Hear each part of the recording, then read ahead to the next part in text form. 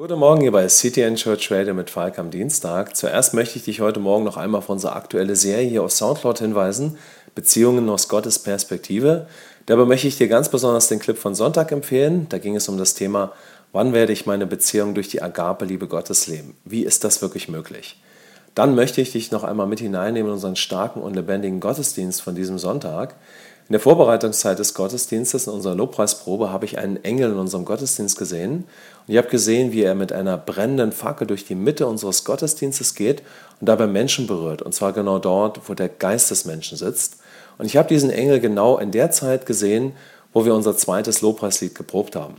Als wir dann unsere starke Lobpreiszeit im Gottesdienst hatten, genau in diesem zweiten Lied, wo wir diesen prophetischen Teil hatten, Papa, ich liebe dich, habe ich mich daran erinnert und habe erkannt, was Gott tun möchte.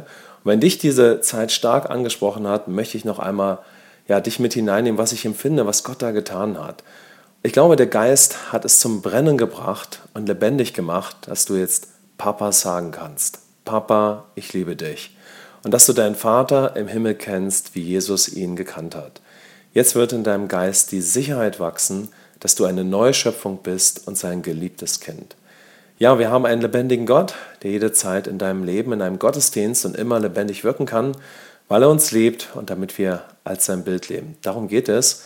Und natürlich kann der Geist Gottes auch jederzeit in dir lebendig machen oder weiter lebendig machen, was er in dieser Lobpreiszeit am Sonntag getan hat. Wenn du dieses Lobpreislied und den prophetischen Teil dir anhören möchtest, findest du den Clip auf Soundcloud. Jetzt für deinen Tag möchte ich dich inspirieren, dir nach dem Clip einen Moment Zeit zu nehmen, noch einmal den Bibelvers von diesem Sonntag aus der Predigt für dich zu lesen, den ich dir gleich noch einmal vorlesen werde. Und dann möchte ich dich inspirieren, bitte den Geist Gottes in deinem Geist lebendig zu machen, dass du durch Christus ein Kind Gottes bist und zu Gott Papa sagen und vor allem eine Beziehung zu ihm als Papa leben kannst. Ich werde den Vers noch einmal jetzt lesen und dabei das hebräische Wort Abba, so wie es in der Bibel steht, mit dem deutschen Wort Papa ersetzen. Der Vers steht im Römerbrief Kapitel 8, die Verse 15 bis 16. Ihr habt den Geist der Sohnschaft empfangen, indem wir rufen, Papa, Vater. Der Geist selbst gibt Zeugnis zusammen mit unserem Geist, dass wir Gottes Kinder sind.